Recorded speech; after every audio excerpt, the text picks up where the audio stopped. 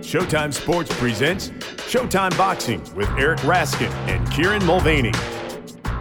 Hello and welcome to another edition of Showtime Boxing with Raskin and Mulvaney. With my co-host Eric Raskin, I am Kieran Mulvaney, and Eric, with 30 out of 32 possible rounds being completed, or at least started, on Saturday night, it was another late night of boxing. And I must confess, I completely overslept on Sunday as a consequence. At 10 a.m. on Sunday, I woke up 10 a.m. The day was half over. So I imagine as you had to drive home from Atlantic City, I can only imagine what time A, you got home, and B, got to bed, and C, woke up this morning. Are you actually even awake now? Is this all a dream? Let's see. Let me pinch myself. That's the standard technique for determining if something is a dream, right? Right. I felt the pinch, so I guess this is real, and I'm awake. But I am a bit foggy, no doubt. I exited Boardwalk Hall around 1 a.m. after squeezing in quick and enjoyable chats with our friends Al Bernstein, Mauro Ranallo, Raul Marquez. So that was about 1 a.m. I got out of the Caesars parking structure, which had exactly one toll booth exit lane on a Saturday night at about 1:30 a.m. And I got home just a few minutes after 3, was asleep by about 3:30. And by my standards, I really slept in. I got a solid 5.5 hours, woke up around 9. And I actually woke up a little worried that, I better check in with Kieran, confirm recording timing, let him know I'm alive and awake and on track since he's probably been up a while and is ready to rock and roll. And then it turns out you're still asleep. I don't know how I got home after 3 a.m. and failed to outsleep in you, but alas, I did. Well, I mean, it was my turn to come up with the post-fight notes for the podcast. True. So obviously that was draining. I believe I saw that come through on my phone while I was sitting in the exit line at the parking garage. So it takes a long time to come down from that. Right, you know, fair. Right, a lot of adrenaline. I did write a post-fight report for ProBox. Okay, all so, right. So there's that. And, all right. And then Alfie and I had to talk about the night. Right, obviously. Right. Alfie had thoughts on the fight, surely. He definitely had thoughts. Not enough cat was his basic. That's summary. His main note. Yep. Okay. And I mean, it was a very, very busy night here. I guess so, but whatever. I don't know. To sleep till 10 a.m. on a Sunday, you're like a teenager, Kieran. Oh, there's actually another legitimate excuse, right? This is going on way longer than I thought it would, but there is actually a legitimate excuse. Okay. Which is that my friend Sarah Jean is presently house and dog sitting for a friend, and one of the dogs is a 7-month-old puppy who wakes up very early, and I have a fancy espresso machine, and the puppy woke her up at like 5, and she's like, before I take this puppy out for a walk, I got to go get an espresso. So she came by at like 5 a.m. and was like, oh, don't mean to wake you up, she said, as she woke me up. Right. But I didn't want you to think somebody was robbing your house, and I'm just getting an espresso and then I'm leaving. So that's what it was. There you go. That's 3 hours extra sleep right there. All right. This all does add up to a reasonably valid collection of reasons for you to have slept later than me today, I guess. Can't believe we had that discussion for so long. Now everybody knows exactly how long I slept on Saturday night. And everybody knows if they want an espresso in Vermont, stop by Kieran's house at any time. Precisely. Anytime. I don't care. Right. All right. Coming up on the podcast, we will look ahead to this weekend's Showtime Championship Boxing triple header featuring future Hall of Famer Nonito Donaire and headlined by rising young talent Frank Martin. We will be joined by Martin's trainer, Derrick James, who is also the trainer of several other reasonably well-known boxers. We will have plenty to discuss with him, including, of course, Charlo Canelo and Crawford Spence. We will address the week's news, including the latest updates on Vergil Ortiz Jr., plus, of course, the fight game and Eric's response to last week's top 5 challenge. But first, to Atlantic City, where on Saturday night, Jaron Boots Ennis was back to his blistering best, battering an almost 2 game for his own good Raymond Villa, finally dropping and stopping him in the 10th round. Ennis improves to 31-0 with 28 knockouts. Villa falls to 26-2 with 24 stoppages. Eric, as we discussed, you were there, so the floor is yours. Tell us what it was like ringside in AC and what you liked and, if anything, didn't like from Ennis. I'll start with that ringside perspective and the atmosphere and all that stuff you may or may not have gotten on TV. It felt to me like I was watching a star. Not a Mm. superstar yet, certainly, but a legit star on the local level who has the potential to be a major superstar. It was loud and rowdy and packed at Boardwalk Hall. Now, it was the smaller room, the ballroom, which holds only about 3,200 or so, but it was sold out and then some. A lot of standing room, and they mostly arrived early. These were real boxing Mm. fans. The place was already half full by the second off TV undercard bout, and it seemed to me like about 90% of the crowd was there specifically for Boots. They were into it. The whole crowd rose to its feet every time Boots hurt Villa, which meant the media section had to rise to its feet to see because we were behind about 10 rows of fans because that's the way things are these days. But anyway, atmosphere. A plus. Boots has arrived as a big deal in the Philly, Atlantic City area. And I like the Undertaker ring entrance music that he started with. Certainly better than the Celine Dion sounding ballad crap that Villa entered to. As for the fight, this was exactly what Boots needed. He needed an opponent good enough to trouble him and to land hard punches on him and tough enough to force Boots to keep working and make adjustments. Villa was everything we wanted him to be, and easily the best and toughest opponent Boots has faced through 31 fights.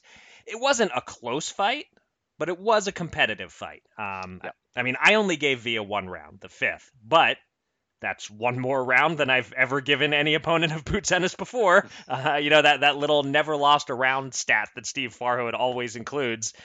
It doesn't apply anymore. Two judges gave Villa one round, and one judge, in fact, gave him 2 rounds. But my God, Villa is a bad mother. He wouldn't stop coming. He seemed on the verge of going down in round 6, in round 7, in round 8. I talked to Raul afterwards. He really thought Villa's corner should have stopped it by about the 7th or 8th, but it worked out better for Boots to give the crowd a real knockdown and knockout in the 10th. Impressive things about Boots, the jab, the seamless stance switching. I think he's better as a southpaw, or at least better offensively as a southpaw. The sick little display of slipping and blocking at the end of the 4th round that was almost Sweet Pea-esque. The footwork, the ability to even fight effectively at times while moving backward. There's really nothing I didn't like in Ennis's performance, and I know some may say he got hit too much, and pull out the old, what happens if Errol Spence lands those same punches, that sort of thing. But, you fight world-class guys, you're going to get hit a little. It makes sense to stand and trade in a few spots, let the other guy know what you have. He took some punches, but, not too many, not enough to really get hurt at any point that I could tell. So, I don't know. I find really nothing much to criticize here, and I'll close by saying, if you have a chance to see Boots Ennis fight in person, do it. I'm very glad I made this trip. But let me get your perspective from watching on TV, Kieran. What did you think? Should this quell the naysayers who emerged after Boots was taken 12 rounds by Karen Chikadzian in his last outing? And he said afterward he wants the winner of Crawford and Spence. Is he ready for that? And will he get it? To answer the first question first, yes, it should quell the naysayers. It won't necessarily, because this is boxing and people are idiots. But if you didn't see that fight and realize that Ennis is potentially something special, I don't know. Maybe you need to follow another sport. Look, because we say all the time, and as we said actually last week when we were previewing this matchup, styles make fights. Except when you have the kind of style that Chikadzian deployed in the second half of their fight, and then it doesn't really make a fight so much as just a soporific display. Could Ennis have done more in that last fight to break down Chikadzian and stop him? Sure.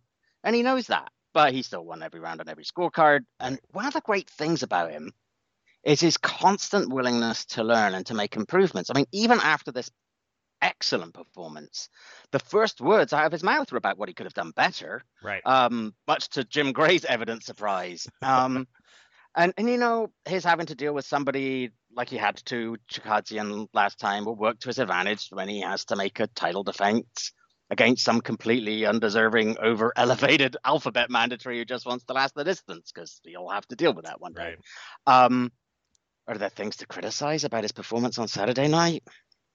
But Maybe if you look really hard. Right. Not a lot, but yeah, like you said, sure he got hit. But hey, as Ray Mercer said to me in Canastota the other week, it's boxing. You're gonna get hit. Right. And as you noted, his defense by and large is very, very good. I mean, he slips a lot, he blocks a lot.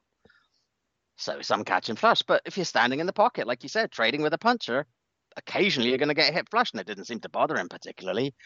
He took them all, was never hurt. And that's the price for being an exciting fighter. Look, there's so much to like about him. And you've really gone through it. Great footwork. He's compact. His punch selection is out of this world. He has a great engine. He likes to fight, not box. That defense is terrific. Yeah, I mean, it's interesting to hear you say that. I actually made the note here, Ennis is going to be a star. But by the sounds of it, he already is. So, yeah, as for right now, you mentioned Spencer Crawford. I'd wager that he won't ever face Errol Spence. My guess is that win or lose against Crawford, I think Spence is moving up to 154 when he's done with Bud. Yeah. Crawford, though, I think Bud will face him. Just based on what Bud has said to us, what he said to us at the Hall of Fame last year, what Bomac said the other week. Right. Boots quasi-joked with us last week that he hoped there's a definitive winner on July 29th that rules out the need for a rematch so he can go straight to the winner. I was thinking about that some more last night, and man, I was just thinking about what a nightmare scenario for him right now would be if the first fight is close, there's a rematch that goes the other way, and they end up having a third fight, and Boots is left on the shelf all that time. It could happen. It could absolutely happen. And you feel, and on the one hand, that's great for us because it means that the top two guys in the division are just facing each other, and that's fantastic. But puts Boots in a really, really tough position because he is the heir apparent right now. Is he ready for that fight if it comes along? Maybe he could do with them having a rematch and just getting that little bit extra. I think he's close to even money against Spence now. Mm-hmm. Crawford's a different matter. Still close, but I was thinking about that as I watched this last night. Can you imagine Crawford against Boots right now? I mean, two switch hitters, both capable of boxing, but always happy to make a fight out of it. Both really good defense, but both can get tagged. Mm-hmm. Oh my God, what a fight that would be. I mean, I almost, with all due respect to our friend Derrick James and to Errol Spence, it almost makes me want Bud to win so that we could, on July 29th, so that we could see that fight with Boots. Because I think, wow, what a clash that would be. And I think give him another fight or so, and wouldn't necessarily make Boots the favorite because I think Bud is very good, but it's a fight I'd want to see. I guess we could see that even if Crawford doesn't win. Again, there's the rematch and rubber match scenario to be concerned about. But in theory, if Spence wins and moves up and Crawford doesn't move up, then Crawford and Boots, even Crawford coming off a loss, becomes the marquee match at 147. Yeah, absolutely. But if we left the main event, the co-main event wasn't as pretty. There was a lot of mauling and smothering and close quarters action, but there was a knockdown and an upset as Marquise Taylor moved to 15-1-2 by outworking and outpointing Yoelvis Gomez. Not all smothering is the same. Gomez, for much of the contest, was smothering his own punches as he struggled to figure out what to do. Taylor's smothering was all intentional, and he used the extreme close quarters to work Gomez consistently to the body. Gomez rallied down the stretch, but it was too late. He drops to 6-1. The scores going against him, 96-93, 96-93, and 99-90. Eric, we said before that Gomez did not impress us with his last outing, a 10th round stoppage of Jorge Cota. We still picked him to win, although you did so with less certainty than me. Did we not trust our eyes enough, or did we just sleep on Taylor a little bit? As usual with these sort of questions, I'm not going to go all first take and scream that it was one or the other. It was definitely a bit of both is the correct answer to that question.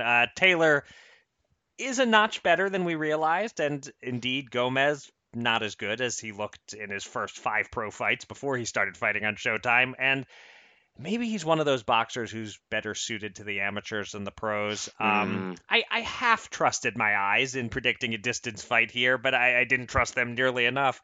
I actually had this a bit closer from my ringside vantage point. I had it 95-94 Taylor, with the knockdown in the second round being the difference, thanks to, as you said, Gomez rallying down the stretch. I thought he clearly won rounds 9 and 10 to make Mhm. it appear close, very close on my card. 96-93 scores, those are good.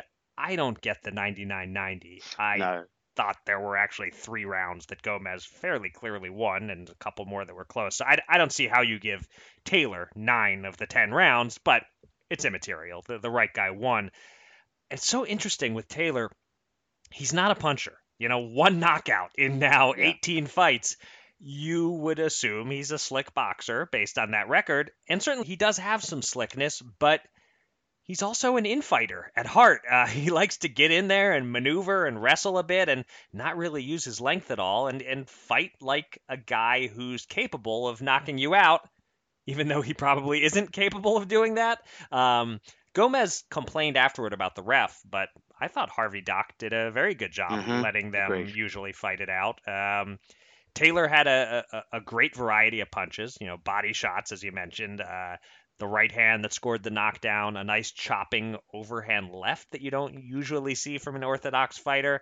And he had a sense of the moment. It seemed like Mm. when Gomez would step up the aggression and try to take control of the fight, Taylor seemed to know when to rally and outwork him and prevent him from seizing control. Now, his technique was really unraveling in the final round, Yeah. but he got through it, deserved to win closely. And Gomez, I saw people on social media saying Joe Goosen wasn't giving him the right advice. I have no idea. I couldn't hear what Joe was saying. Maybe you have some insights on that. But yeah, in the end, it seems we should have trusted the Cota fight, and Mm. that Gomez seems to have found his level, and it's a level that's quite a bit lower than I believed a couple of fights Yeah. ago. What did you think?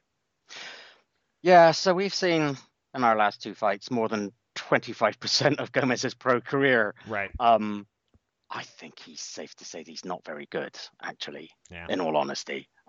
It's not that he doesn't have the ability to it. I mean, he had to be good. I mean, he had that great amateur career, but yeah, he has power, but he just doesn't seem to have the instincts about how to set it up. I actually thought Joe's advice was fine. He's talking about finding that half step of space and using the jab to set up his power. And Gomez either wouldn't or couldn't execute. Mm. It feels like he's so in love with that power, and maybe all the more so after that last gasp stoppage against Cota, that he just figured he'd get the stoppage and everything would be fine.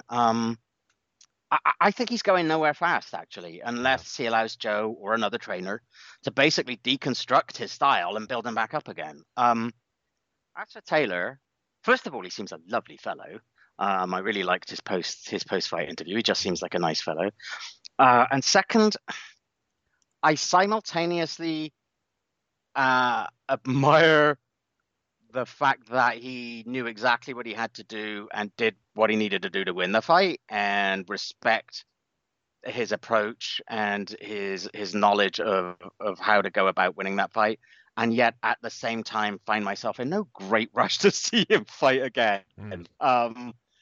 It's not pretty, but it sure is effective. He did know exactly what he was doing in there. It wasn't an accident. It didn't make for a great fight, but it didn't also make for a boring fight. Oddly, it was oddly compelling, even if it wasn't ever a particularly fun fight to watch. He's certainly unique, is Marquise Taylor. Right. All right. In the opener, Edwin De Los Santos surprised us all by electing to box instead of slugging it out against Joseph Adorno over 10 lightweight rounds. Nobody was more surprised than Adorno, who chugged forward, probably looking to drag the Dominican into a fight, but barely managed to lay a glove on him, and frankly didn't throw nearly enough gloves at him.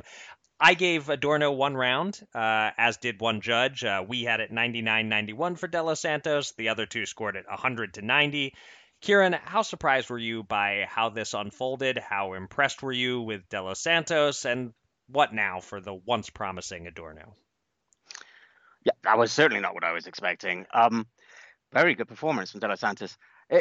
I thought a little bit about do you remember Daniel Ponce de Leon? He was like a pretty exciting bantamweight, super bantamweight, from the early part of the century. Yeah. Fun fighter. And I recall that some pre-fight presser in Las Vegas, I forget which one, his trainer said something to the effect that, oh, Daniel's going to be boxing more and slugging less. And I was sitting next to Dan Rafael of ESPN. Yes. And we looked at each other and we both went, no, that's not what we want. And if you had told me beforehand that De Los Santos would turn boxer, I might have had a similar reaction. But I thought this was about as fun to watch as a one-sided boxing clinic can be. It isn't just that De Los Santos boxed. I thought he was just very good at it. His footwork was excellent. His balance was good. His jab was on point. And he had real discipline throughout, which isn't always the case with boxers turned sluggers. It won't make for as many highlight reels as his Valenzuela fight, but make for a longer and more prosperous career if he has this in his locker. And it shows that he and his team are capable of coming up with very different game plans for different opponents, which is a good sign. The onus was on Adorno to get him out of that groove. And it, I don't know, look, full credit to De Los Santos, but this became a bit of a sad outing for Adorno. Yeah. I thought he came across to me a little bit as somebody who's suddenly starting to grow a smidge comfortable with being second best. Yes. Whereas De Los Santos showed us he can run through the gears depending on what's asked of him, Adorno was stuck in first and didn't look very interested in pressing the clutch and moving up through gears at all. He just seemed to keep following him around willingly. He just didn't have the nous or the wherewithal or the desire to try anything at all. And I understand it's easy for me to say that. I'm not in there. And I'm sure he prepared for an entirely different opponent. But you're supposed to always have a game, a game this B or C, and right. He just didn't seem to have that. You hate to overstate the case on the back of one fight, but I don't know, I might need to go away and think about things a bit, because I felt watching that fight, this is a man who's heading very rapidly for measuring stick status all of a sudden.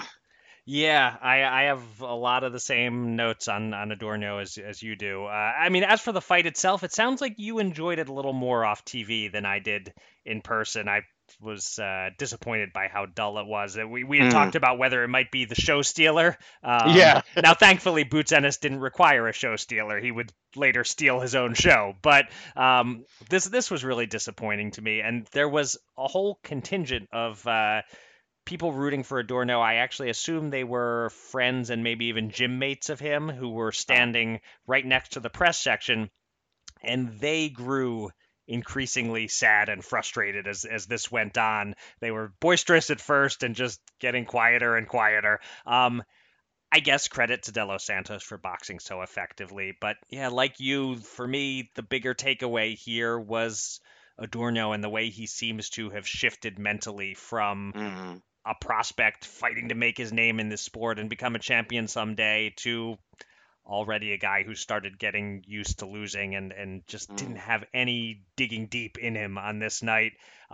Seemed, from my vantage point, like his corner was thinking of stopping it after the 8th round.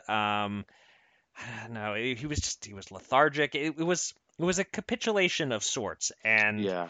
I wouldn't think Adorno is going to get invited back on Showtime after this. Just like you said, he seems like a fighter who could really use a break.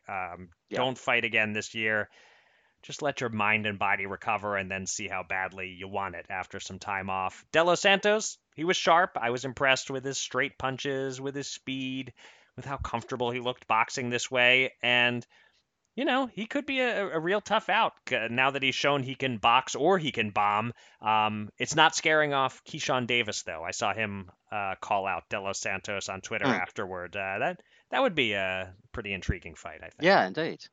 So let's update our picks competition off this card. It was tied 49-49 coming in. We each got 1 point for this fight, picking De Los Santos by knockout in varying rounds. We each got 0 points for the Taylor Gomez fight.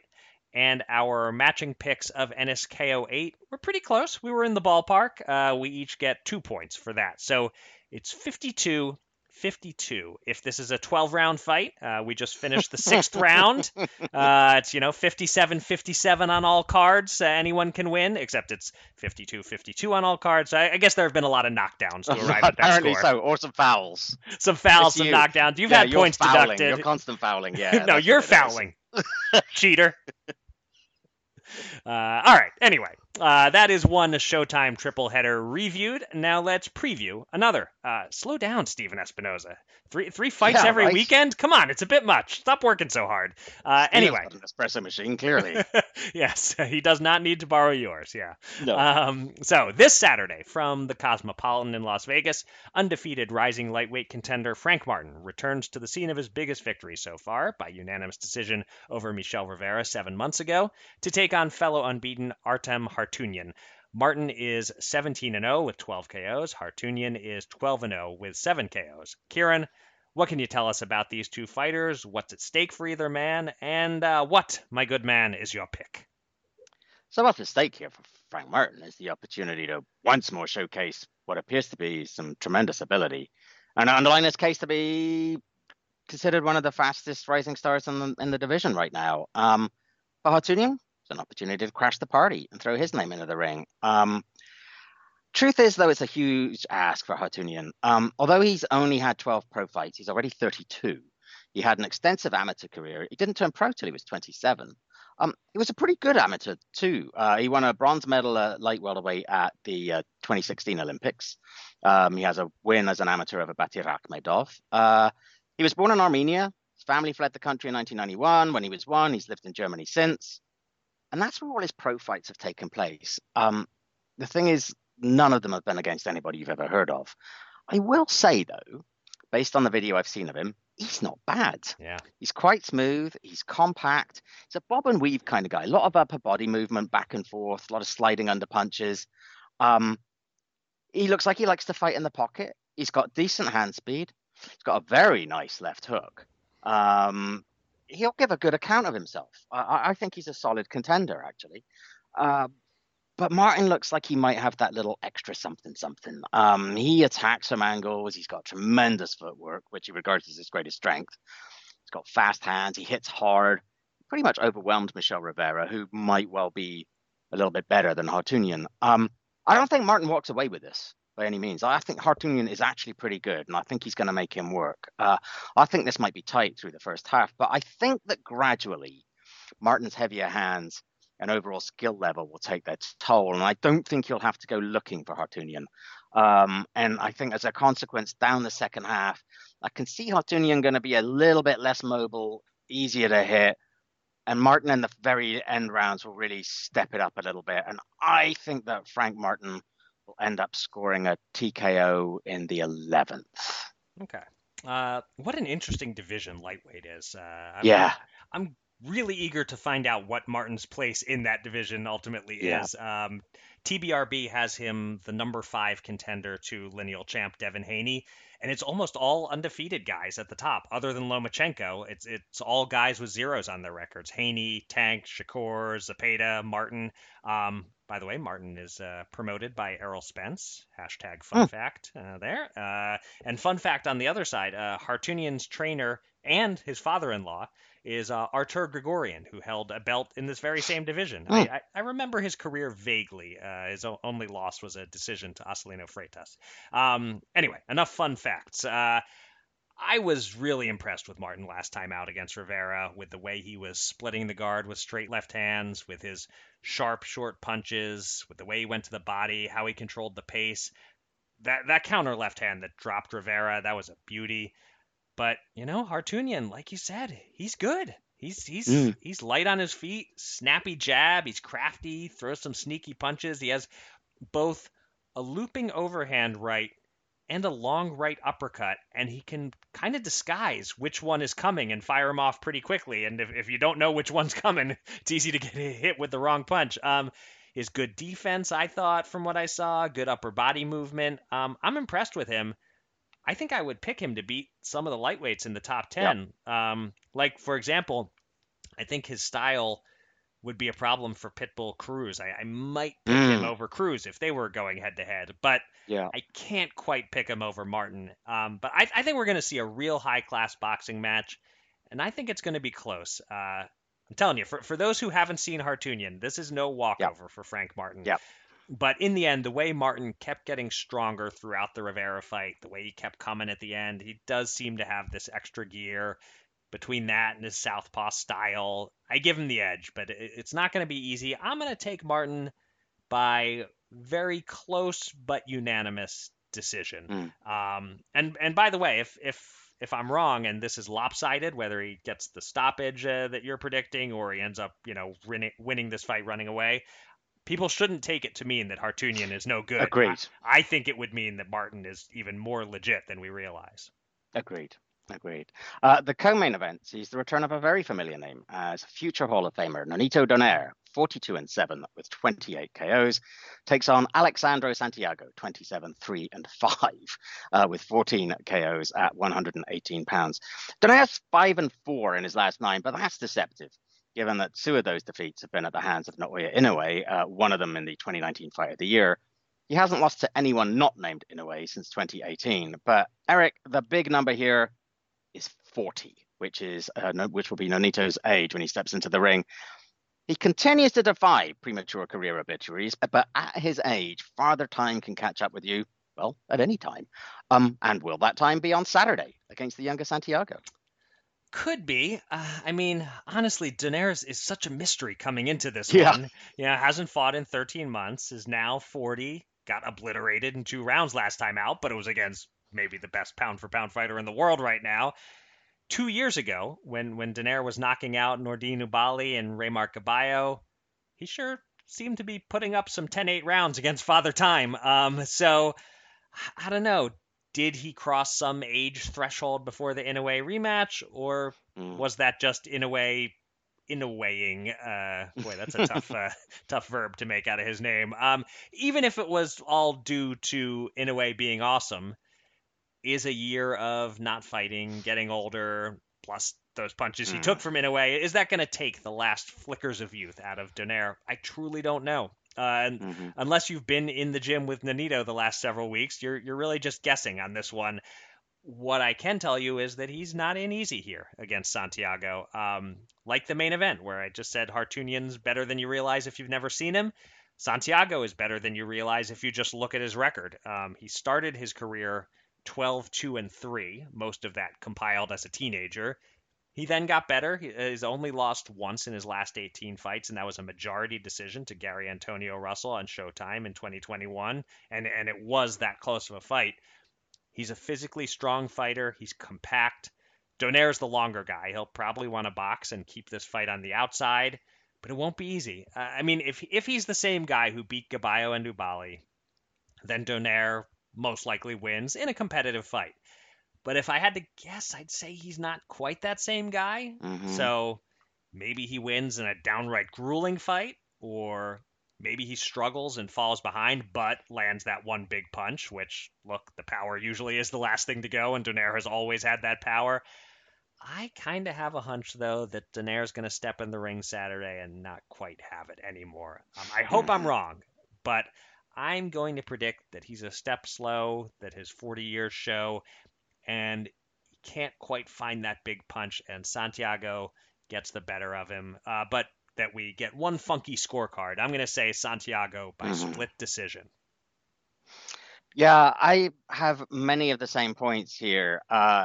In that Donaire is at an age where it's just so difficult to make a confident pick, because as good as he's been, you just never know when the wheels are going to fall off. 118 pounds has been his best weight throughout his career. He's 11-4 at 122 and 126, and 31-3 at 115 and 18. And those 3 losses include 2 to Inoue and 1 in his second pro fight. But he's 40, and Santiago is a pretty decent fighter who's on an 11-1 run. Is the best Nonito Donaire better than the best Alexandra Santiago? Yeah, clearly, I think. But we're clearly not going to get the best Nonito Donaire. How good of a Donaire are we going to get? If Donaire has an off night or shows a decline and Santiago's on form, then yes, this is a classic case of a younger guy getting his way to an upset victory here and possibly sending a future Hall of Famer into retirement. I wandered up to the very edge of picking a very similar result to you, and then I just stepped back from it a little bit. I can't quite ignore I think the Inoue rematch loss was Inoue being Inoue. We've seen him blast out other very good fighters. And I can't quite ignore what I've seen from him lately, Donaire. And I do think that being back at 118 has given him just a little bit longer. I think you'll have just enough left in the tank to win this, but it's going to be awfully, awfully close, and close enough, and he might get hurt enough that he decides that enough is enough here. I went through all kinds of different scenarios, none of them with any confidence whatsoever, because of the uncertainties about what's going to happen with Donaire. I think it's going to be I just threw a dartboard, metaphorically speaking, to be honest with this. I see a fight that's very close through 9. And then in the 10th round, Nonito just finds one last well of something. And even though Santiago has not been down in his career, I think he finds that one big punch to score the last gasp knockout in the 10th round. And then he might just think to himself, you know what, this is a belt. This was tough. I'm done. I'm going out. So I'm going to pit Donaire KO 10. You gave it the very sort of storybook ending for Donaire, optimistic spin of we're seeing a similar fight, but I have him losing sadly by split decision, and you have him pulling out the dramatic KO and then walking away. Yeah. So I'm kind of rooting for your scenario, but maybe not exactly. I don't want you getting like 5 points or anything. But, well, indeed, exactly. It's a 12-rounder. You can do it in the 12th. Okay, fine. I could live with that, yeah. We have another veteran versus youngster matchup in the opening bout of the broadcast as longtime 140-pound contender and briefly titleist Viktor Postol of Ukraine, age 39, with a record of 31-4, 12 stoppages, takes on 27-year-old Elvis Rodriguez, who is 14-1-1, also with 12 stoppages. Rodriguez started his career 10-0-1 with 10 KOs, then after being taken the distance the first time, was outpointed by Kenneth Sims, prompting promoter Top Rank to cut him loose. He's since gone 3-0 with his most recent outing, a majority decision win over Joseph Adorno in February. The highlight of Postol's career was his knockout of Lucas Matisse in October 2015. Since then, however, he's fought just 7 times, going 3-4, although his defeats have been to high-quality opposition in the form of Terrence Crawford, Josh Taylor, Jose Ramirez, and Gary Antoine Russell. Kieran, does Postol have what it takes to turn back the challenge of the younger Rodriguez, or will Rodriguez's post-Sims career rebound continue? Like the co-main, I find this a difficult pick, and for similar reasons. Postol's age and the difficulty in pinning down how good Rodriguez is. After he lost to Sims, Rodriguez was fairly instantly dismissed as a hype job, which was only heightened by the fact that Top Rank cut him before the echoes of the final bell had stopped ringing. But, our boy Sims has proven himself to be a pretty legitimate contender since then. And while Rodriguez isn't as good, I think, as his initial string of knockouts made him appear, I don't know if I'm ready to give up on him yet. I don't know how high his ceiling is. Right. And if this were peak Postol, I would pick the Ukrainian. But I wonder if Postol is slipping to a level where he's just good enough to lose close fights against top opponents, and now maybe losing close fights to not quite top opponents. I don't know. All 4 of the fighters you mentioned who've beaten him are, I think, greatly superior to Rodriguez. But against that, Postol hasn't scored a win since 2019. He hasn't won against a legitimate opponent since that impressive stoppage of Matisse. The thing is, even when he was winning, Postol's style could sometimes appear diffident, as if he was kind of indifferent toward getting the win. And that hasn't improved. And I don't think that exactly covers favor with the judges. I think Postol's the better boxer. He's the more skilled. He's the more talented. But I question whether he has the application or the physicality to get over the line here. And I'm going to pick Rodriguez to emerge with a majority decision win that actually doesn't answer too many questions about him at all. Okay. So these two have sparred together a lot. And Elvis is at a point in his career where he's back on track enough, seems to have a bright enough future that you would think his people wouldn't have made this fight for him right now if he hadn't acquitted himself well in sparring with Postol, generally gotten the better of Postol. Whereas Postol, At 39, coming off losses, he's in less of a position to pick and choose. He really did look to be fading and badly overmatched against Gary Antoine Russell last year, and now he's been inactive a while. I find this maybe the easiest fight on the card to pick. I'm still not totally sold on Rodriguez. I mean, he's talented, but I don't know that he's a future champ or anything. But I feel fairly confident he's getting post-all at the right time. But I'm going to say some old sparring partner instincts kind of kick in, and he doesn't get the knockout here. I will go with Elvis by decision as you did, but I'll say wide unanimous decision rather than a close majority decision. Okey-dokey. Let's turn to the week's news. And while we're actually pretty light in terms of the number of items to cover, just 2 making the cut this week, they're each worth exploring in some depth. And fair warning here, they're each serious and frankly sad. So I guess fast forward 5 minutes if you don't like serious and sad. First, the big news of the week. As you undoubtedly know by now, Vergil Ortiz was forced to withdraw from his scheduled welterweight clash with Eimantas Stanionis for health reasons, the second time he's had to do so, and the third time he's canceled a fight since 2020. Initial reports were that Ortiz fainted in camp, which sounds bad, but not necessarily dire. But Dan Raphael reported that Ortiz's father had to give him mouth-to-mouth, so it clearly was quite dire. Ortiz's promoter, Oscar De La Hoya, has already said that Vergil will no longer try to make 147 pounds and will return at 154. But Kieran, is weight loss really the issue here? Or, given Ortiz's well-publicized recent health struggles with long COVID and with rhabdo, is his entire future as a boxer in question, do you think? Yeah, I was surprised by Oscar saying that, and there've been a couple of other folks I've seen in boxing sort of saying, well, he's just got to come back at 154. I'm sure that cutting weight is contributing to his issues, given the nature of what rhabdo is, and that it kind of, results in muscle breakdown and all of that. But I can't imagine that putting on 7 pounds is going to be the panacea here. That might put his body through less physical stress the tail end of a camp. But what's going to happen during a fight when the demands on his muscles are going to be even greater? Look, obviously, I am not a doctor, and speculating too much on this would be irresponsible of me. But the fact that he has been diagnosed with rhabdo as a complication of long COVID, and the fact that this is now his third occurrence of that, I mean, that suggests the underlying situation is more severe than something that could be solved by fighting at 154 instead of 147. I mean, the amount of stress a body goes through during an actual prize fight is immense. And what opponent wants to take that risk, right? Not only of something severe happening to Ortiz in a fight, but also the risk of ever even getting in a ring. Poor Eimantas Stanionis has lost,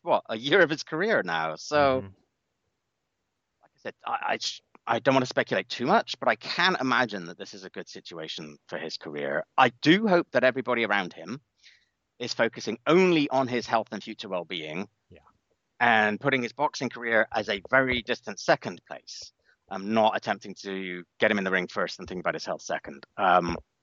My second hope is that if he's able to have, I do hope that he is able to have the successful career that he so obviously wants and that his talent merits. But the main hope is that he's healthy, whether he's a professional boxer or not. I don't know him at all, but it has to be such a difficult and upsetting and scary time for him and his loved ones right now. Yeah.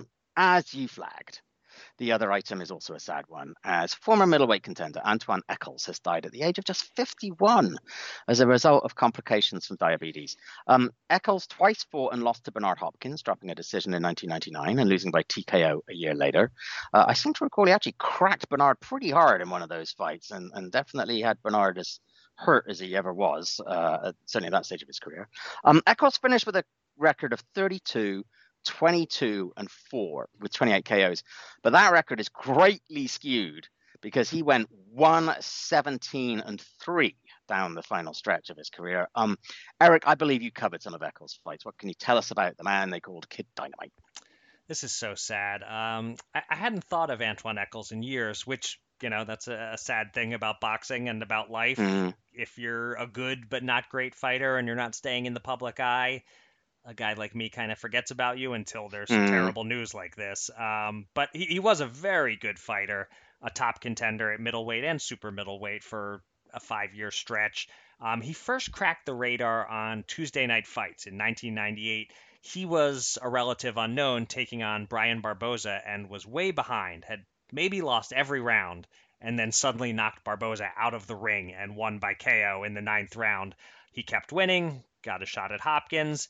Their first fight wasn't all that close, but as you said, Eccles did land some big punches, may have hurt Hopkins a little bit, gave a decent accounting of himself, and the middleweight division was not deep at the time, so he got a rematch a year later, and that's the one Eccles fight I covered live. It was a Friday night HBO main event from Vegas on the eve of the big Trinidad Vargas pay-per-view the next night, and it goes down as one of Hopkins' greatest wins as he injured his shoulder early and stopped Eccles in the 10th with one arm.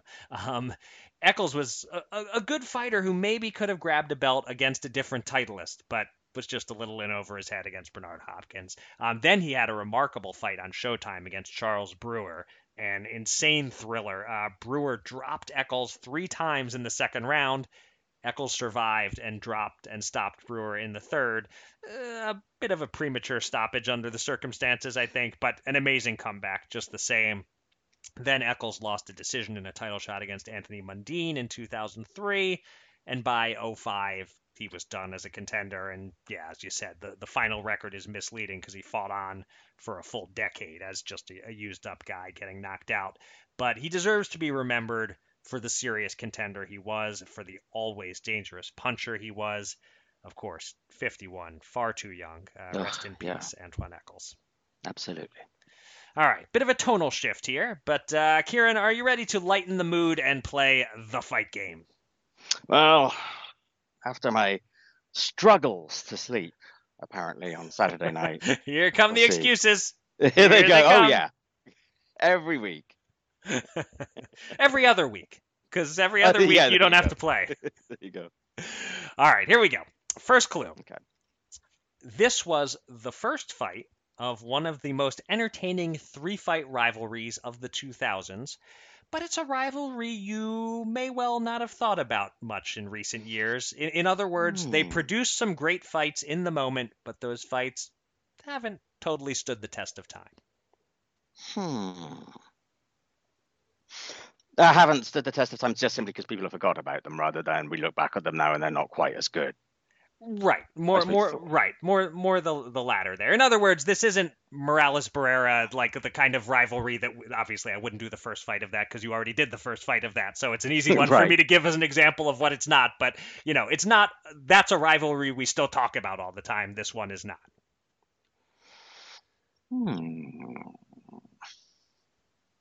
Of the 2000s as well, you say? Yes.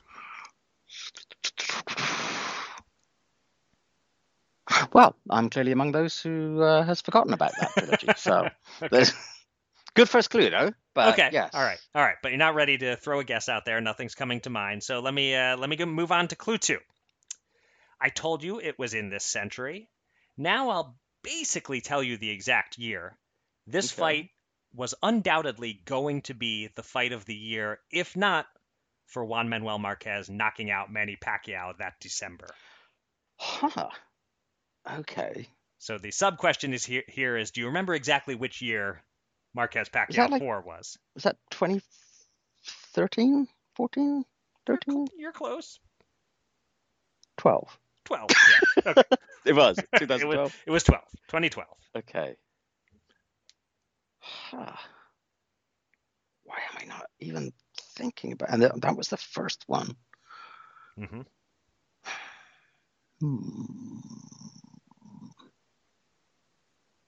I have to say also, I'll note to fill the time that I was unsure if maybe this was a fight that you attended, and if so, it would probably make it easier. The fact that it hasn't crossed your mind yet leads me to think maybe you were not at this fight, but I guess we'll find out as we get closer. But anyway, it was the first of 3, and it was in 2012, and it would have been the fight of the year for sure. It was clearly going to be named fight of the year until Marquez screwed that up for these guys. Still not there quite yet. Okay, all right. Clue 3. This fight was at the magical venue known at the time as the Home Depot Center, and it featured 2 undefeated 140-pounders. Okay, 140 pounds. 3 fights. And this was the first one.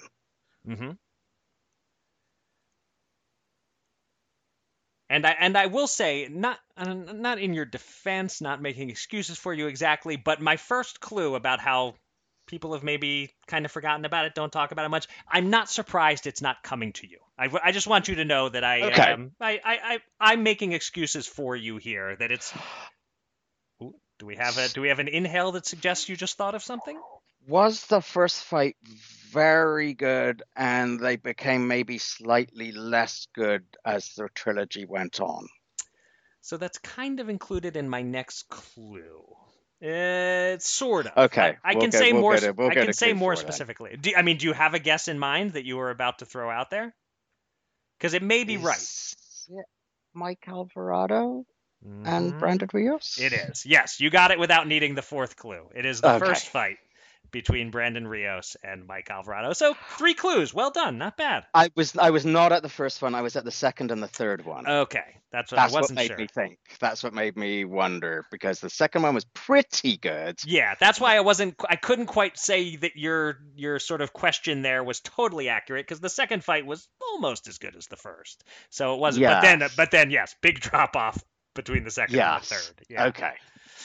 So yeah. Oh, that's a good one. I had forgotten about it. Yeah, right. It's like one of those. So Brandon Rios was on my mind recently, and so that's what made me think of it. And then I was like, oh yeah, that was a great fight, and the rematch was really good too. That first one was a terrific fight. Yeah, it was really a terrific fight. Yeah. Yes. Yeah. I had forgotten exactly what year it was. Right. I feel like I saw the second one, like when we started at HBO. Was the second one like 2014 or something? I think it might have been one of my. It was 13. I think it was the It was next 13. year. Okay. Yeah.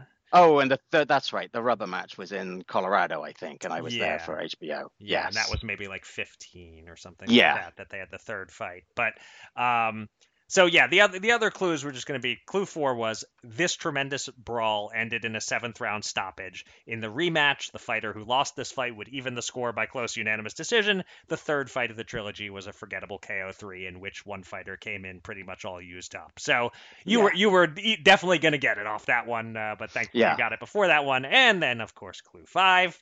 In case these names were not crossing your mind, this would bring them to the forefront. It was an even fight on 2 cards through 6 rounds, and then bam, the fight was over, and the loser was not feeling a mile high. Nice. Yes.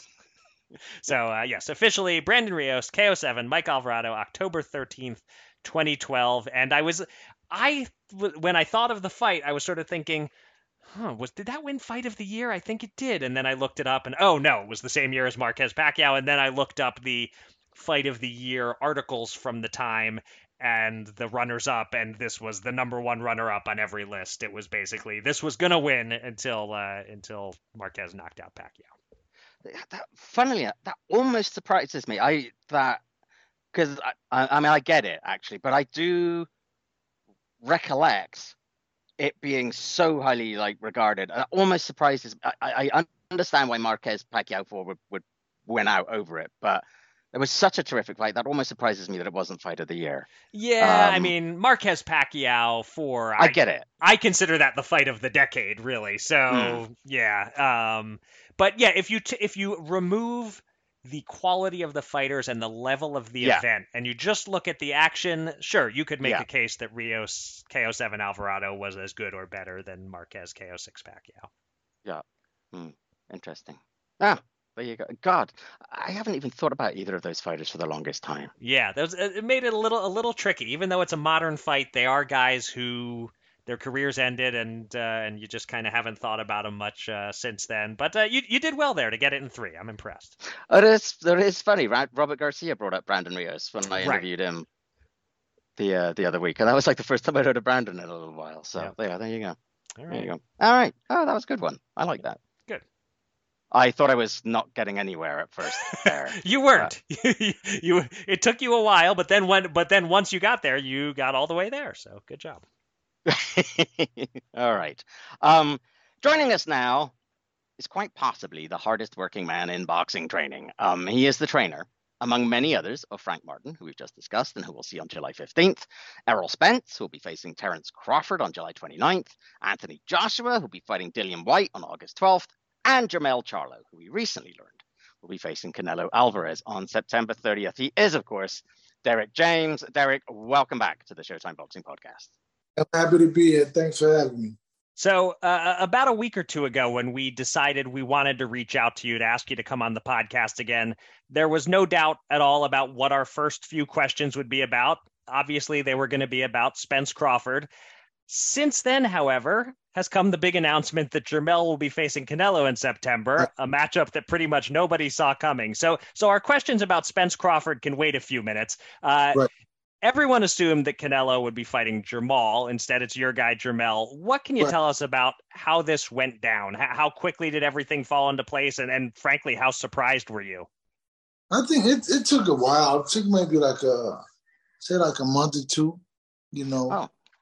Mentioned it took a while, but you know, we talked about it, and then I told him, you know, how I felt about the fight, and then they went forward with it because it was just a thought. So his name was in the mix, even though we as the public were hearing Jermall. You knew that Jermell's name was in the mix the whole time. Yeah. It was always Jermell. Interesting. And I do just have to ask quickly, how is his hand? Is it fully healed? Well, it's just getting there. It's getting there. It's getting there. He's okay. Okay. It was in good enough condition that you weren't hesitant at all with the September 30th date. Oh yeah, because it's like, you know, it's a ways away. I mean, he's good. He fought, and I mean, he's working out or whatever, so he's okay. He's good. Okay. All right. So even though you guys knew it was Jermell, like I said, we were all assuming it was going to be Jermall, and we're trying to handicap that fight. What do you think Jermell brings to the table that's different from his brother? What advantages does he have maybe over his brother that Jermall wouldn't have? I think that he's more athletic. I believe that he's more he's a lot faster, you know, more mobile.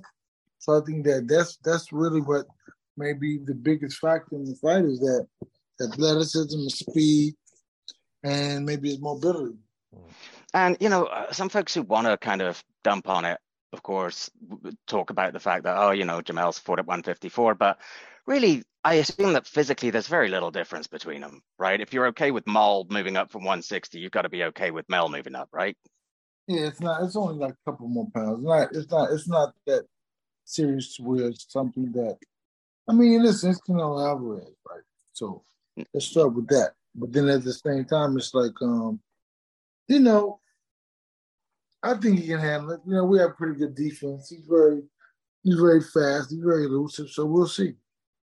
All right. So that's the big fight that none of us were expecting, even if you knew it was in the works. But 2 months before that, we have the fight that everyone's been hoping for a long time. Your guy, Errol Spence, against Terence Crawford. The odds makers, they initially had it even money, but Crawford has crept up and become a small favorite. Errol now a small underdog. Are you surprised by that? And is it a motivator of any kind for you and Errol? I mean, I think that it's funny because I think that, you know, I'm okay with the way they choose. I mean, you know, the odds makers or whatever. It doesn't bother me. I think that the whole fight as a whole, regardless of what the odds say, is a motivator. Because, I mean, and even with them, I'm sure the whole time they've been hearing people say, Errol Spencer beat you, and we hear the same, you know. So I think that, you know, I'm looking forward to it because, I mean, I think this is a situation to where, you know, it's been looming, and the idea of it is a great situation. It's like a Rader and a Hagler fight, and so that's what really it's all about, making history. It's all about just, you know, going out there and being your best and daring to be great. And really, to be honest, that's what it's all about. So we asked this question of Bomac about Crawford a couple of weeks ago, so I'll ask it of you and Errol as well. Like Crawford, Errol is almost certainly a Hall of Famer if his career ends tomorrow. But win or lose, Is this the fight for which he will be remembered, no matter what he's done before and no matter what he does afterwards? Well, I don't think about the L word, but okay. That's kind of what Bomac said, actually. But I think that at the same time, I think that you have to. I don't think it will be that. It might be. I think that this is going to be a great fight, and depending upon how it goes, or how one-sided or how competitive the fight really is, as you kind of see how they'll be graded throughout history. I mean, maybe they'll say, well, one fighter was a hype job, one fighter was this, one fighter was that. And so I think that this is the fight that makes the difference, because it's going to prove, does the athlete beat a technical boxer? Does the fighter who has all athleticism beat a guy who has great technique and a great skill set? So we'll see.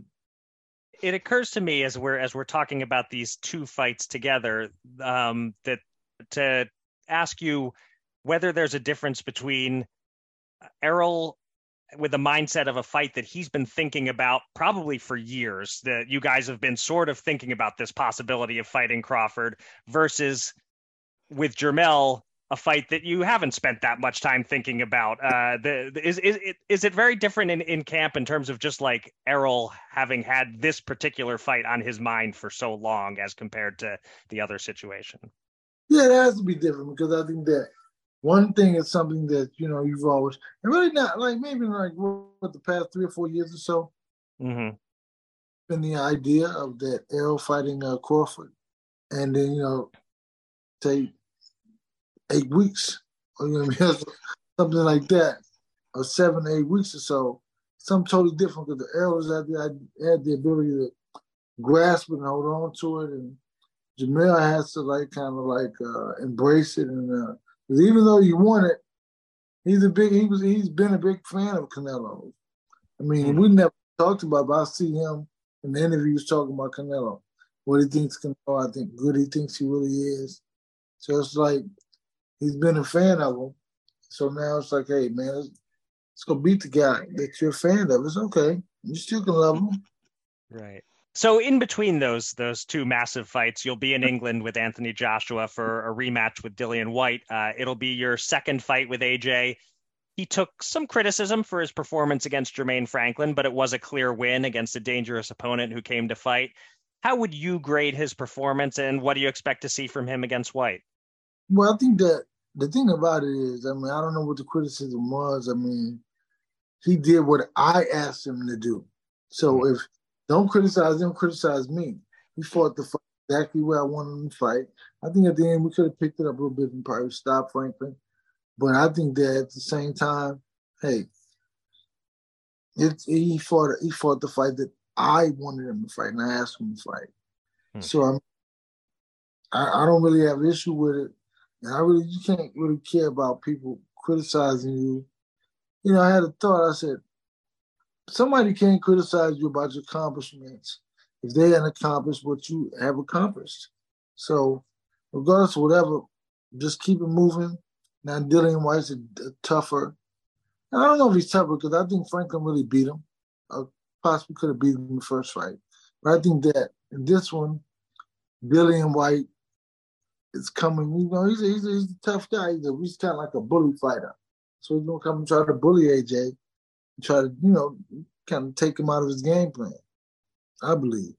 Is that potentially good for AJ? Is that kind of what he needs right now? Someone to come at him and force him to really, get aggressive in return? Well, I think that he gets aggressive when he needs to.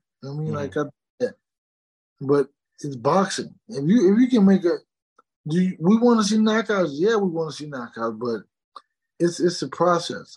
Say the second, third, or fourth fight, he'll fully be embraced with what I teach, and then he'll go, put it on people. But right now, he's just boxing them out. And really, with Dillian Whyte, you never know.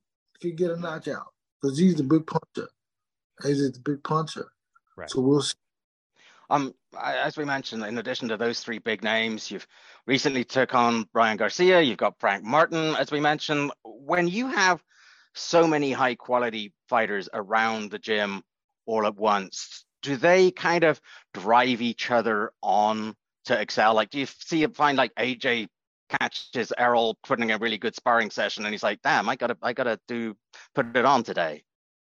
Well, I think that for me, I think it's more inspirational to have it, your stablemate there with you watching you work. And then I think that at the same time, it's like, yeah, because Errol is like the guy's been with me for 15 years, 16 years. So everybody's kind of watching him, watch out how hard he works. And then motivates and inspires him. I mean, AJ's like, I got to pick it up. Like, man, you're heavyweight. But the fact that he believes he has to pick it up is great. And I think that Ryan hasn't been in the gym with him yet because he trains later in the day. But he was there with Frank Martin today. So, I mean, and they really met for the first time. It was cool.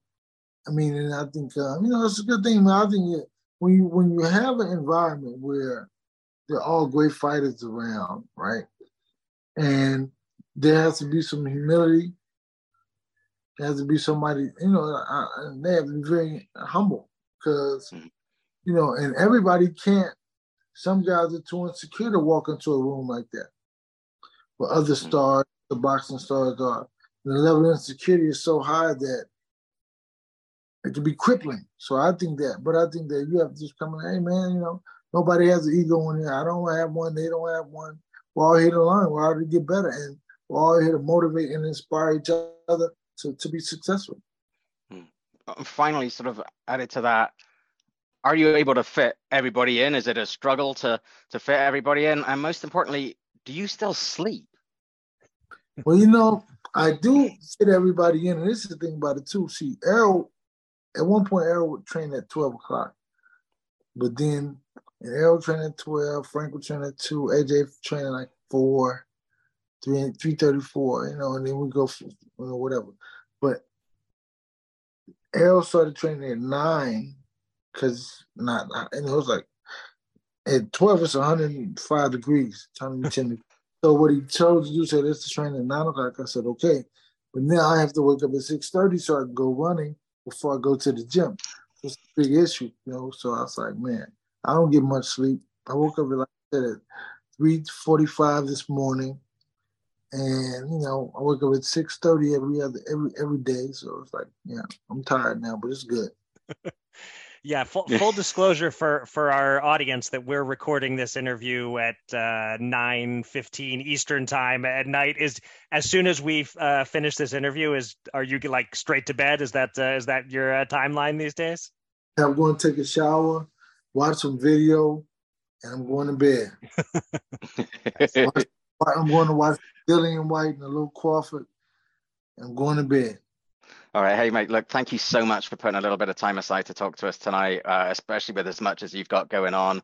All the best with everything. It's great to see how successful you are with all your training, and you've always been good to us. So thank you very much for appearing on the podcast again. Appreciate that, guys. Thank you. Have a good day. Thanks, Derrick. Good luck with everything. Thank you. Great stuff there with Derrick. Interesting that he was kind of contradicting the reporting we've seen that it was Canelo versus Jamal until suddenly it wasn't. We had heard whispers that it was never necessarily really Jamal, and I guess that's what Derrick was saying, that Jamal was in the mix all along, maybe even more than in the mix. So interesting there. Anyway, what a good dude. Derrick really didn't have to carve out time for us, but he did, and we appreciate it. I'm just picturing Tim Zhu listening to that interview, and yeah, and all the more so picturing Tim Zhu if he hadn't actually fought twice this year, right? Knowing that Jamel had been apparently talking about this for weeks and weeks. So yeah, yeah, you could bake up some good conspiracy theories about when Jamel may actually have been ready to fight Tim Zhu, or may not have been, and was just stalling because he knew he was in the Canelo sweepstakes. Who knows? But interesting stuff there. Yeah, definitely. All right, we finish with the top 5 countdown. If one good thing can come out of the 4th of July, this horrible holiday, catering to simpletons who are entertained by loud booms and pretty colors in the sky at the expense of my poor quivering dog who thinks the world is ending. Hopefully, that one good thing is that we can wring an entertaining top 5 list from it. True fact here, Lotus. Yes, poor Otis. Well, here's the thing, Kieran. This is a fact. The more fireworks you light, the smaller your penis is. Simple, straightforward, inverse relationship there. Well, the city of Washington, D.C. must be just... Well, yes. Anyway, let's not go there. Everyone can picture what they're picturing now. We digress. You tasked me with ranking the all-time top 5 triumphs for American boxers over British boxers. As I clarified with you midweek, British does refer to all of Britain, not just to England. So here we go. I feel like I should ask Franchon Cruz-Dezern to quietly sing the Star-Spangled Banner in the background behind me this entire segment, with occasional bald eagle squawks mixed in. USA, USA. All right, here we go. At number 5, one of the very biggest events ever between an American fighter and a Brit. One you've referenced in the past as an all-timer in terms of atmosphere. It was Las Vegas, December 8th, 2007. Floyd Mayweather knocking out Ricky Hatton in the 10th round, to the great disappointment of the thousands of loudly singing, heavily boozing Brits who made the trip. This one would be higher on the list if not for the fact that Mayweather winning was totally expected. Right. I never gave Hatton a chance in this fight, so that diminishes the win slightly in that basically Floyd did what he was supposed to do, but it was a massive event, a star American fighter dispatching British boxing's biggest star at the time, check hooking him into the turnbuckle pad, no less. It is number 5 on my list. Yeah, it's funny. I remember during fight week, I think it was actually on the Saturday, sitting at a table. I just found myself sitting at a table with a lot of the Brit journalists, and several of them were like, I hope Ricky can do it. I think he can do it. And I remember thinking, you're insane. Yeah. I mean, I like Ricky Hatton as a fighter, but I mean, have you not seen Floyd fight? Right. So now I will admit, from my perch where I was at, with I think I was quite generous with my scoring, and I had Hatton winning a few early rounds that actually nobody else did. But yeah, Floyd took that over and won it. But my God, yes, that atmosphere, that was incredible. I should point out that, as an editor, you should be aware that heavily boozing Brit is a redundancy. Sorry, my bad. Yeah. But oh my goodness, what an atmosphere! And there was something about, as well, if I recall correctly, the exchange rate was very much in the Brits' favor at that point, and it was quite cheap for everyone to come over, even if they didn't have a ticket. And there was thousands upon thousands of Brits swarming the MGM and environs. That atmosphere was really remarkable, and they kept singing even after Ricky got knocked out, as I recall. So, amazing event, and that is also on my. I came up with about 7 or 8. I didn't. I sort of ordered them a bit, but this was absolutely on there. Yes. Yeah, I realized as I was saying that it was to the great disappointment of those Brits, the result. Yeah, maybe it wasn't. Maybe they didn't by that point. As you said, they kept singing. They were just having a good time. Obviously, they wanted their guy to win, but maybe great disappointment is a little strong. Maybe some of them by that point were enough beers in that they really didn't care. Or know what was going on. Yeah, right. Exactly. Or know who they were, where they were. Yeah. Right. Yeah. At number 4, we have the fight that inspired me to ask you if Irish or Scottish fighters counted as British, and you answered something about Northern Ireland, and as a dumb American, I kind of zoned out, and I just decided I'm pretty sure this guy counts. It was a huge upset on June 23rd, 1986 at Caesars Palace as Stevie Cruz from Fort Worth, Texas, knocked Barry McGuigan down twice in the 15th round of an absolute thriller in the Vegas heat to claim a featherweight title by narrow unanimous decision.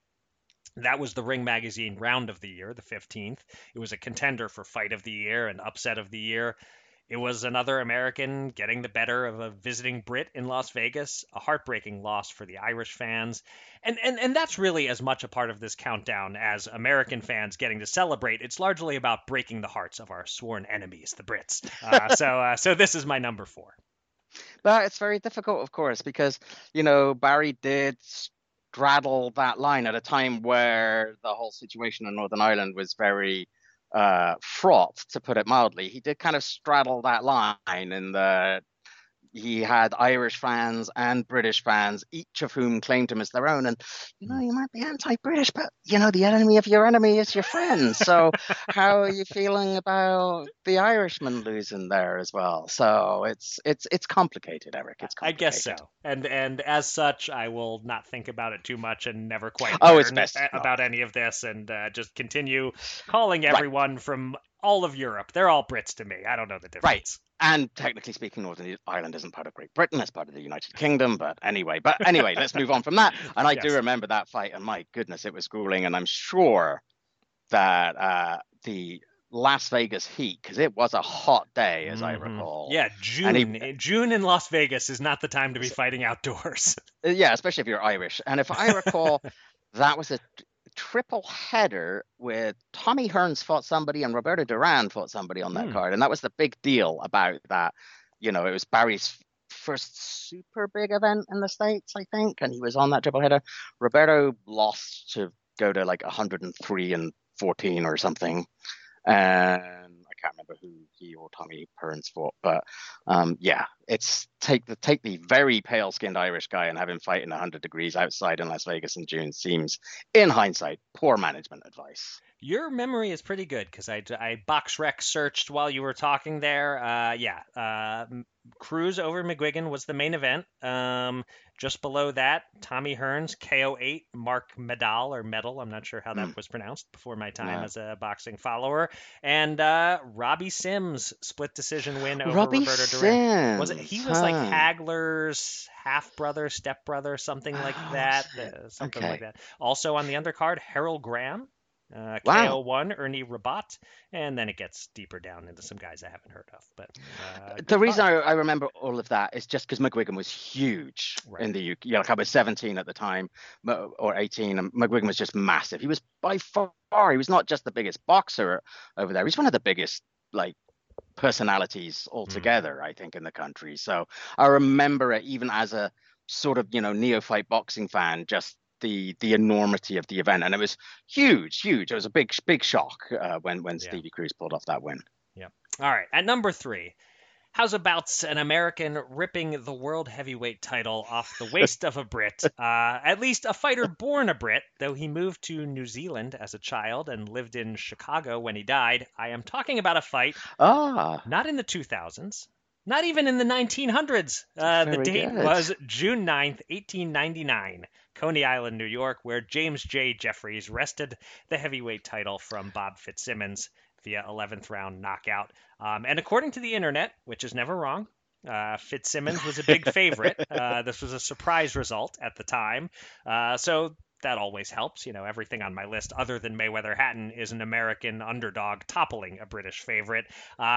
Had I made this list 100 years ago, this would be number 1, I would assume. And it does still hold up 124 years after the fact as the 3rd greatest win ever by an American fighter over a British fighter. For the record, I was not ringside for this one, nor were you, Kieran. I wouldn't be surprised, though, if Jerry Eisenberg was. Yeah, indeed. I'm embarrassed to say I didn't even think about this one. Yes, excellent. Very good choice. I believe that those odds that you were talking about were in the Dueling of the Fans Gazette and Record newspaper. That's what they called it then. Sure, yes, right. Yes. Again, which has subsequently become Fan Tools, but at the time. We are every bit as accurate factually as the rest of the internet. Basically. 100%. Yes, indeed. 127%. Right. You can't really have more than 100%. It's on the internet. Okay, fine. We'll go a bit more modern for the top 2. Okay. At number 2, another heavyweight title fight upset in New York. This one at Madison Square Garden, not Coney Island. It is Andy Ruiz of Imperial, California, shocking previously unbeaten Anthony Joshua on June 1st, 2019. 8 days shy of 120 years after Jeffries Fitzsimmons. Our listeners should be familiar with this one. Ruiz, massive underdog, more than 10-1 at most sports books, gets dropped in the 3rd. It's going according to script, but then he hurts AJ and drops him twice in the round, and then scores 2 more knockdowns and a KO in round 7. This is probably remembered more as a triumph for a non-classic boxing physique over a classic boxing physique, or more bluntly, for a fat guy over a chiseled Adonis. That's what it's remembered for far more than American beats Brit. But it was undefeated British superstar Joshua's U.S. debut gone very wrong, and it is one of the most shocking losses a British fighter has ever suffered at the hands of an American boxer. Yes, I had this sort of second on my list. Absolutely. Not really much else to say, as everybody else remembers it. I'm just going to guess that your top three are all heavyweight title fights. They maybe, are, possibly? yes. Yep. I Okay. think you know what's at number one. It's a lot like my number two. Massive upset for the heavyweight title. And mostly I'm making this number one because the British fighter in this case is more highly regarded, so his losing remains a bigger deal. And because the ending was more memorable and emphatic, as it was a one-punch KO. This fight was not in America or in Britain. It was in Carnival City, South Africa. I'm, of course, talking about April 22nd, 2001, Hasim Rahman KO5, Lennox Lewis. If I'm speaking as some sort of rah-rah America, boo England guy, look, Lennox was the one who had ended the joke about British horizontal heavyweights. Mm-hmm. He was the British heavyweight, Jamaican, British, Canadian heavyweight, but whatever. Right. He was the British heavyweight who'd conquered America's best and become the man, the first to do that since Bob Fitzsimmons, really. And then with one right hand, Rahman seemed to undo all of that and reignite the horizontal heavyweight notion. As it turned out, it didn't last. Lennox was just way better than Rock, and even the score in the rematch, fought 2 more times and retired as an all-time great. But that kind of makes Rahman's win that much more memorable and miraculous, and I would say the greatest win any American boxer has ever scored over a Brit. It's funny that the you mentioning the date there reminds me of a little Jim Lampley story when Jim was being inducted into the Hall of Fame. He was getting ready to go on the parade in the convertible through Canastota, and he was just sitting there in the car, and Hasim comes up to him. Hasim was there. And he just comes up to him, and he had a piece of paper or something. He just deliberately taps him on the blind side on the shoulder and shoves this piece of paper in front of him and goes, sign this now. And Jim turns around and in very typical Jim Lampley fashion, turns to his wife and goes, this is Hasim Rahman on April 22nd, 2001 in Carnival City, South Africa. He produced, which is such a Jim Lampley thing. I think you could probably throw any fight at him that he'd covered, and he'd know exactly when it was. Yeah. I mean, it was just amazing that was how he responded. April 22nd, 2001. That's a great story. Yes, classic Lampley. His recall of dates is freakish. Yeah, indeed. But yeah, absolutely. This has to be number one, I think. And like you said, actually, the way in which Lennox avenged it and how he finished his career just made it all the more of an upset, really. Yeah. So for honorable mentions, I had 3 kind of close runners up, and since you said you had, I think you said you had like 7 you considered, and you didn't have Fitzsimmons and Jeffries. Correct. I have 3 left over. Yeah. So we may have the same ones here. Don't need to go into any depth on them, but they're Sugar Ray Robinson, Randy Turpin 2 when Robinson had finished his defeat. I put Tyson Bruno 2 when a post-prison Tyson won easily to reclaim a heavyweight belt. And then I have Oliver McCall, Lennox Lewis, a poor man's Rahman Lewis. So is that there's one I didn't have that you had? I put Ali Cooper 1 because, because Ali was a little bit on Queer Street there until he came back out and stopped him. And what the repercussions might have been had that round been a little bit longer or Cooper had landed that punch a little bit earlier. I also put Marlon Starling, Lloyd Honeyghan.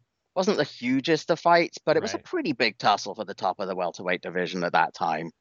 And Honeyghan was kind of bashing everybody out of the way, and Starling just completely beat him up. And that was the only other one I put in there. I think that's it. Yep, that's it. All right, I did actually jot down a bunch of others that I never really ended up considering them for the top 5, but I thought they're maybe just worthy of mentioning because I read Bill Detloff's book and it's fresh in my mind. Matthew Saad Muhammad, John Conte 2. Oh, of course, yes. Pete Herman over Jimmy Wild, another one that I'm sure you remember well. Wow. Andre Ward over Carl Froch to win the Super 6, worth a mention. Absolutely worth a mention. just a few weeks ago, Teofimo Lopez over Josh Taylor in what is definitely the final fight of Lopez's career, by the way. Definitely, unquestionably, yep. Leo Santa Cruz avenging his loss to Carl Frampton. Very good. A young Errol Spence scoring a then career best win over Kell Brook. And two fights that aren't really even top 20 or maybe even top 50, but that I have a connection to. Our friend Caleb Truax upsetting James DeGale. Yes, very good one.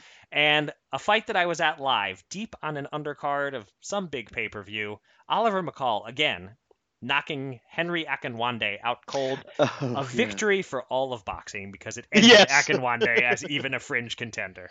Yeah, I just thought of another one. Again, not a top 5 one, but a good one. Our buddy Timmy Bradley over Junior Witter. That was a pretty good win for him. Yeah, as you were talking about that. For sure. Yeah, that was one that pops to mind. But yeah. USA!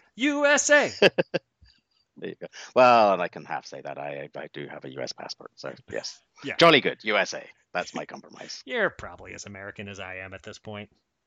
I've spent longer in the United States than I ever did in the UK. Same. I left the UK in 1989. Wow. We definitely have listeners who have been alive less long than you have been in America here. Unquestionably. Now, I did spend 5 years in Amsterdam. I didn't come here till 1994, but the point remains the same. Yes, we definitely have listeners born after 1994 as well. Yep, they are probably the same people who say that I've aged like milk. And they're right. They're right. Yes, indeed. All right. That will do it for this week's Showtime Boxing with Raskin and Mulvaney.